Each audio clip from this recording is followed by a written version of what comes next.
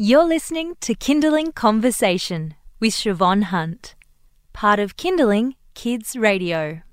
Go Home, Cheeky Animals is the second book by Tennant Creek artist Dion Beasley and Darwin-based author Johanna. The story features Dion's signature cheeky dogs, plus camels, donkeys and a whole host of other animals, and it's been nominated for Book of the Year by the Children's Book Council of Australia. Dion is a 24-year-old artist with a cheeky sense of humour who happens to be deaf. He also has muscular dystrophy, which means you can find him whizzing around town on his mobility scooter. Johanna is his collaborator, an author and podcaster. She joins us now in the studio. Hi, how are you, Johanna? I'm very well. Thanks for having me. So tell us how this collaboration between you and Dion came about. In 2009, I moved to the Territory and I went to an art gallery opening, and there were an incredible number of cheeky dogs that just leapt off the wall, and it was as if they were kind of charging around and barking and incredibly animated, and I just thought they would be extraordinary characters for a picture book. And I had been writing picture books in my imagination for quite some years. In fact, I lived in Sydney before I moved to the Territory, and on one day I went to a children's picture book panel and was very inspired by what I saw, and I was driving home in my car writing a picture book in my head. I was on Elizabeth Street and I didn't see the taxi in front of me. Oh no. Put on its brakes and I slammed right into the back of it. Oh my goodness. And I'd just been in the middle of crafting my great story, and I sort of got out, and the guy was really cross, and he came over and he asked me for my license, and I pulled it out and it had expired a week before. Oh. So I can say that my picture book writing career got off to a very bumpy start. Well, you've made such a beautiful book, and in the introduction I was saying it was a real collaboration between you and Dion. How did you approach him, given he's deaf, and how did you collaborate and communicate together in making this book? So I saw his art first, and because he's deaf, he communicates in two ways, one through his art and also through Auslan, which is Australian Sign Language. And I rang up. I knew he had a carer, and I found her number online and rang up. Now, I live in Darwin and Dion lives in Tennant Creek, which is more than 1,000 kilometres away. And it's very, very hard to get to. You kind of got to drive for hours and hours and hours. There's, I think, 2 flights a week. They're very expensive. And Joy picked up the phone, his carer, and she's like, "Oh yeah, that sounds like a great idea. Why don't you just pop on down and meet Dion and see how it goes?" And it took me 3 months to raise the funds to get down there. And I remember the first day we met, we were sitting at his kitchen table. He loves to sleep in. He draws every night, and he's up till sort of 2 or 3 a.m. often.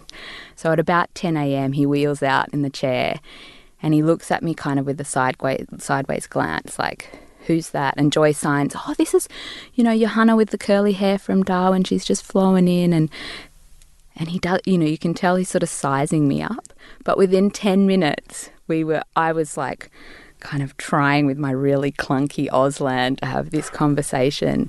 And within 10 minutes, he'd kind of warmed up. And within half an hour, we were working on the first illustrations for the book. Wow. And when you were telling that story, it looked like you were using Auslan yourself. Have you learnt how to sign in this process?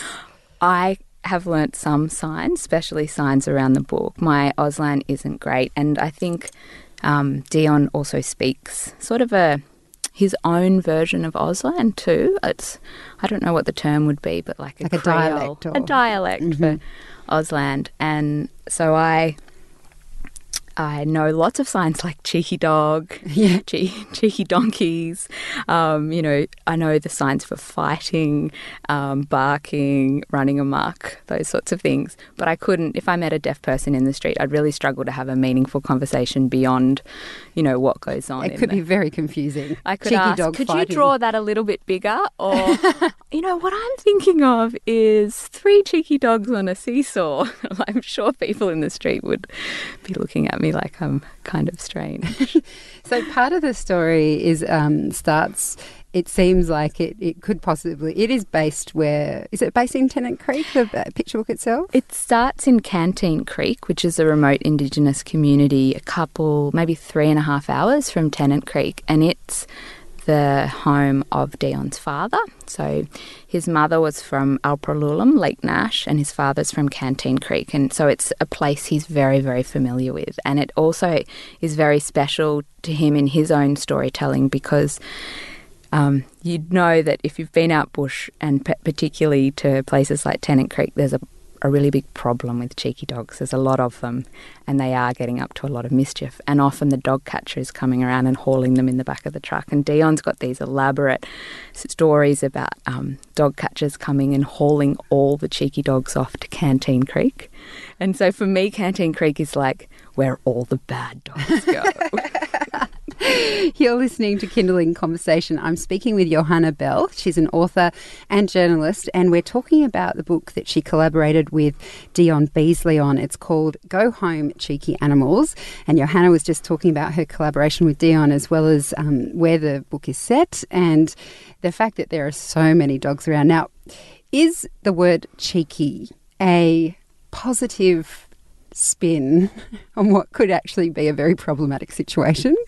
Like, are these fun, happy dogs that people like having around, or are they the ones that you jump up on a sofa to get away from?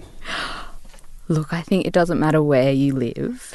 Everybody knows a pretty naughty dog, and cheeky is definitely a euphemism for things like mischievous, naughty, rude. You know, they're those dogs that, you know, the ones that seem to be immodest and just kind of lift their leg everywhere. They're the dogs that are like digging things up. They're the dogs that don't seem to mind that they've, you know, grabbed hold of half your washing and pulled it off the line. So yes, there's some very kind of chaotic antics that happen. And Dion's really like the David Attenborough of camp dogs. So he spent the last 15 years observing dogs. And so he really understands the nuanced behaviour, and he also draws these really elaborate family trees of the way that all the dogs are connected to each other, the brother dogs, Wow. sister dogs, father dogs. And because he's with them every day, particularly at Mulga Camp, which is one of the communities south of Tennant Creek, when the vets come around each year to do their dog management strategy, they go to him and ask him often for his advice about which dogs are related to which and who's the sister one and where did these puppies come from and things, because he knows, because he's been observing them for so long. That's incredible. You mentioned earlier that you were originally in Sydney and then you moved to Darwin. What was it like for you, both making these approaches with Dion, working collaboratively with him, but also having access to communities that most Sydney girls probably don't ever experience? Is the book a good representation of what you found when you went there? What I love about working out bush is obviously in remote communities they're very unique places. Often the landscape, the way the kind of dynamics are set up in the communities, they're small places, everybody knows everyone and often knows everyone's business. And I had been working in remote Indigenous communities for quite some time before I moved to Darwin, so I was very familiar in that environment. But there's also this amazing sense of humour. A lot of the Aboriginal people I work with have incredible resilience, and part of that resilience is this sort of quite cheeky, mischievous, often antagonistic kind of sense of humour. And I see that in Dion's work very much. Like, he's celebrating the things he loves. And it's interesting because the idea for the first book, Too Many Cheeky Dogs, was actually hatched while I was working in the Central Desert, because I was running an evaluation of a early years program and seeing a lot of Aboriginal assistant teachers working with texts. And I remember watching one woman, she was working kind of in a combination of her language and English, and she was reading Possum Magic to the kids, which is a wonderful book, but none of those kids have seen a possum. And I just thought, it's such a shame there aren't more texts that speak to this place. And we're talking 10 years ago, so there are a lot more texts now, thankfully. But Too Many Cheeky Dogs and Go Home, Cheeky Animals is part of a movement where more Aboriginal authors and illustrators are generating stories from their places in their voices. And I'm really thrilled to have been part of what is a kind of growing collection of stories that come from local places, so that children can relate to them in a way that they can't relate to things that are very, very foreign. And what has the response been to the books? I think Allen and Unwin, our publisher, took a real punt on us because neither of us were published. And, it's very, very difficult to get into the children's book publishing world. I think, if I get this right, Allen and Unwin publish 12 picture books a year, so why would they go with us when they could go with delightful people like Alison Lester? But they did. They saw, I think, what we saw in the sort of the unique place and the voice and Dion's humour in his illustrations and the potential for it to be used not just in remote communities but in context with young children, anyone who loves dogs. And it's just it's been such an honour to be part of that. And then quite recently, when we were shortlisted for Children's Book of the Year, we were flabbergasted because it sort of feels almost like a coup. It is. It's huge. We historically those awards are the people who are shortlisted are very, very established, have many books, and and we're a pretty unusual combination in the picture book world, Dion and I. Well, yes, it certainly seems that way, but it's a beautiful, delightful book. Johanna, thank you so much for coming in. Thank you. That's Johanna Bell. She's a Darwin-based author, and the book Go Home, Cheeky Animals is available as read by Johanna on our app, on the Kindling app, so make sure you go and check it out because it is really very funny. You've been listening to a Kindling Conversation podcast. We'd like to reach as many parents as possible, and you can help us by giving us a review wherever you downloaded this episode. It means that more people can find us. I'm Siobhan Hunt. See you next time.